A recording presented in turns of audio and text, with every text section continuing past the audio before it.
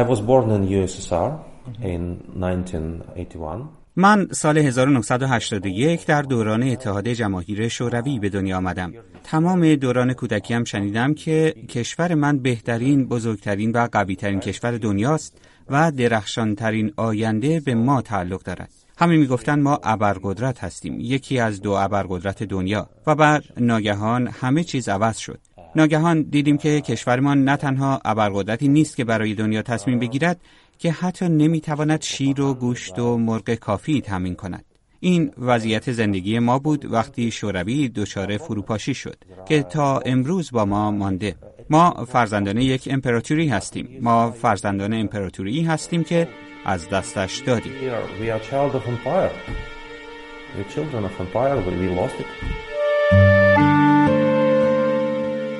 کریل مارتینوف، روزنامه‌نگار روس، این جملات را در تحریریه روزنامه‌اش در قلب مسکو بیان می‌کند، جایی که حدود 15 دقیقه با دفتر ولادیمیر پوتین، مرد شماره 1 روسیه در 2 دهه اخیر فاصله دارد. وقتی صحبت از سیاست خارجی روسیه امروز است، آقای مارتینوف معتقد است که برای پوتین و البته گروهی از شهروندان این وجهه از نقش روسیه در جامعه جهانی مسئله‌ای محوری است. We see that such thing as post-imperial trauma is real exist. ما می‌بینیم که چیزی به نام آسیب یا ترومای پسا امپراتوری حقیقی است و واقعاً وجود دارد. اگر بخوایم بفهمیم که چرا بعضی از روس‌ها که فقیرتر شده‌اند و اجاره خانه و هزینه خورد و خوراکشان بیشتر شده، همچنان از پوتین حمایت می‌کنند، پاسخ این خواهد بود که ما بار دیگر با عظمت شده‌ایم. The answer would be we are great again. ولادیمیر پوتین برای رسیدن به این جایگاه راه درازی را پیموده. او زمانی که کشور را از بوریس یلتسین تحویل گرفت، موقعیت بین المللی روسیه به واسطه مشکلات اقتصادی چشمگیر و بدنامی بین المللی نظام اولیگارشی روسیه موقعیتی ضعیف و شکننده بود. اما پوتین با تصمیماتی گاه خارق‌العاده و گاه استراتژیک دست کم در ذهن بسیاری از شهروندان کشورش این باور را شکل داده که روسیه در عرصه جهانی دوباره با عظمت شده. چونان گذشته پر افتخاری که از شکست دادن ناپلئون و هیتلر گرفته تا فرستادن انسان به فضا و ساخت کلاشنیکوف و توپولوف هنوز در گوشه ذهن برخی از روس‌ها باید چراغ راه آینده باشد.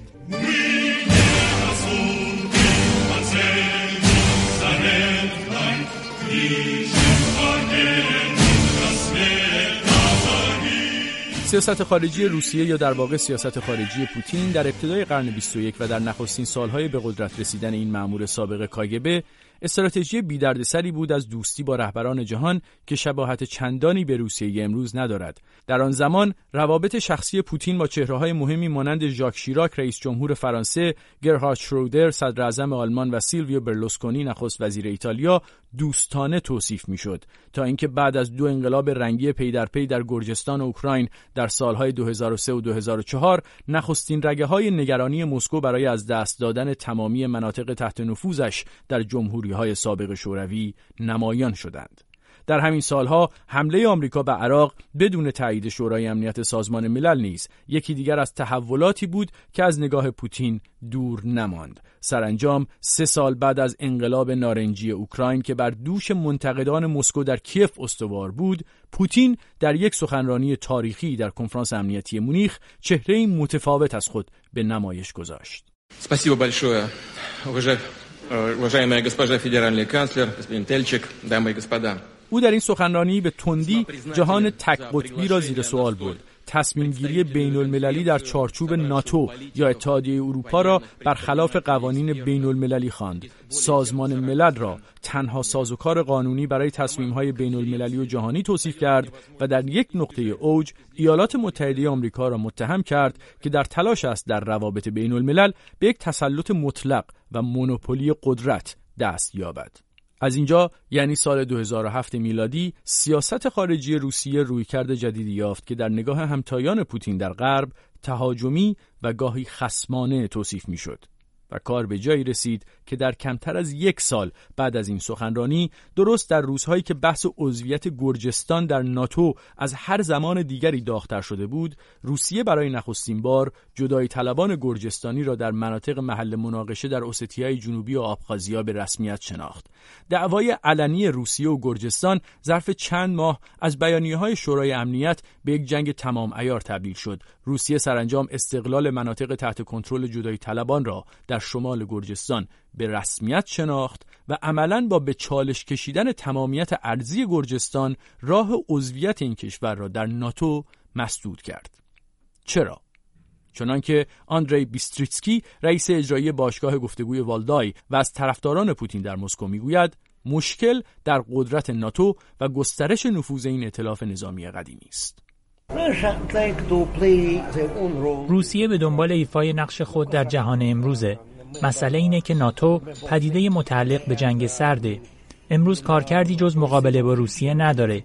ناتو باید تغییر کنه که فعلا چشماندازی برای این تغییر وجود نداره. اما روسیه عقب نشینی نمی‌کنه و در همکاری با اروپای غربی، چین و آمریکا به دنبال راه حل‌های جدید برای امنیت بین‌المللیه. این موضوع به فاکتورهای مختلفی بستگی داره. آنچه آقای بیستریتسکی میگوید از جمله نکاتی است که عموماً چه از سوی رسانه‌های طرفدار پوتین و چه شخص او تکرار می‌شود، اما همین کشور که مدعی است برای صلح و امنیت جهان تلاش می‌کند، نه فقط در جریان جنگ با گرجستان مرزهای به رسمیت شناخته شده سازمان ملل را به چالش کشید، بلکه همین روش را در برابر اوکراین نیز تکرار کرد و این بار یک قدم هم فراتر رفت. روسیه در بحران اوکراین در سال 2015 به شکلی کم سابقه بخشی از خاک اوکراین، یعنی شبه جزیره کریمه، را ضمیمه خاک خود کرد.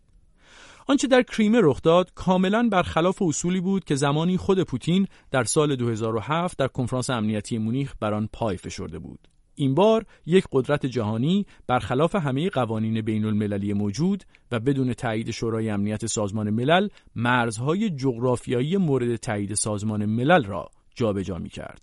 آن هم چنان که میخائیل کروتخین، کارشناس مسائل روسیه، میگوید کرملین این کار را انجام داد تا اوکراین را تنبیه کند.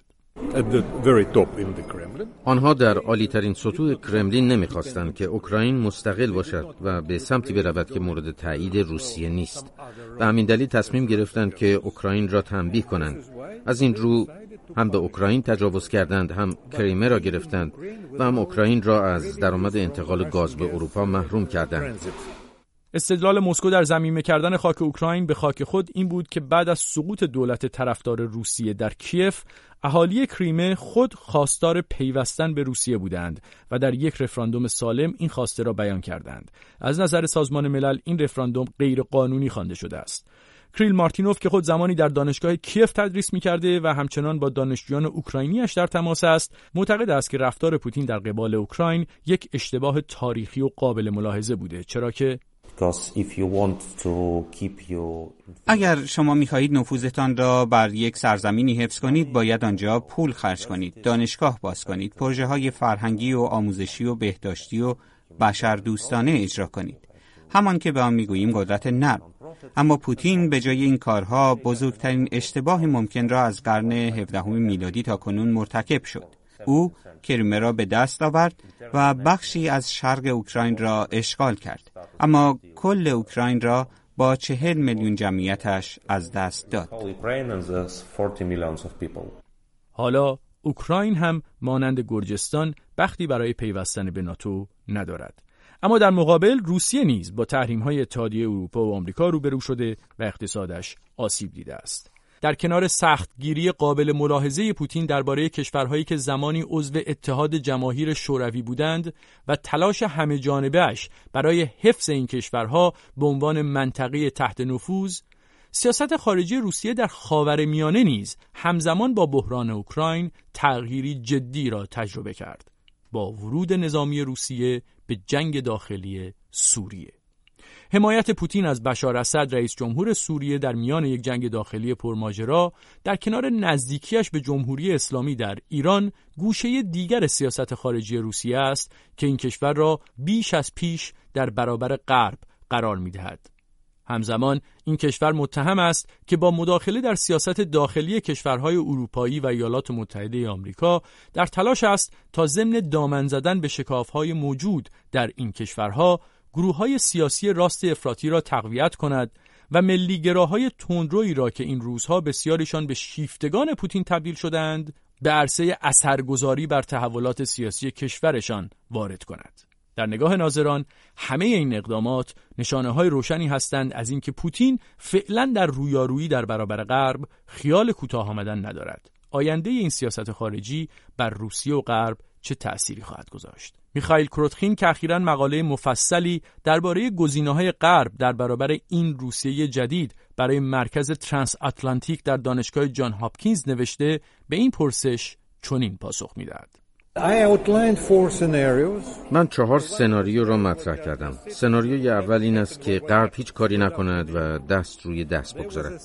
سناریوی دیگر این است که روسیه به شکل فزاینده‌ای در امور بین الملل مشارکت داده شود تا رهبران روسیه راضی شوند. برای پوتین و برخی اطرافیانش ظاهر ماجرا از اثرگذاری واقعی مهمتر است. در این سناریو پوتین فکر می‌کند غرب ضعیف است و تهاجمش را بیشتر خواهد کرد. سناریوی دوم این است که روسیه را محدود کنند و با قدرت نگذارند هر کاری دوست دارد انجام بدهد. این هم سناریوی خطرناکی است، چون پوتین احساس می‌کند گوشه رینگ گیر کرده و ممکن است رفتارهای غیر قابل پیش بینی و مخرب از خودش نشان دهد. و آخر اینکه سناریویی هست که نامش را گذاشتم سناریوی رکس تیلرسون. وقتی تیلرسون در روسیه بود به یکی از مهمترین چهره‌های حوزه انرژی روسیه تبدیل شده بود. او با آدم‌های بانفوذ مسکو رابطه دوستانه برقرار کرده بود، اما هرگز از اصولش هم کوتاه نمی‌آمد. وضعیتش از همه بهتر بود. این به نظرم سناریوی مناسبی است. حفظ ظاهر ماجرا و راضی نگاه داشتن پوتین به شکل نمایشی، اما پافشاری بر اصول و عدم عقب نشینی در مسائل بنیادین. سیاست خارجی روسیه امروز در واقع قطعه آخر پازل ولادیمیر پوتین است که از حکومت به گفته منتقدانش اقتدارگرایانه در داخل کشور آغاز می شود، با کنترل نظام پیچیده سرمایه‌داران با نفوذ یا اولیگارش ادامه می یابد و با تغییر نقش روسیه در عرصه جهانی او را به خط پایان می رساند. پوتین در سال 2018 بار دیگر در انتخابات ریاست جمهوری روسیه پیروز شده و تا سال 2024 میلادی 1403 خورشیدی شخص اول این کشور خواهد بود. به بیان دیگر پوتین هنوز سالهای بیشتری در پیش رو دارد تا در این دوران که دوره گذار روسیه توصیف شده نقش اول را بازی کند. اما تا همینجا او روسیه را با چند قمار پرماجرای بین المللی از یک عضو بی‌ثبات و شکننده جامعه جهانی در ابتدای قرن به بازیگری فعال تبدیل کرد. اینکه قمار پوتین در نهایت به چه نتیجه‌ای منجر خواهد شد پرسشی است که پاسخش چند سال دیگر زمانی است.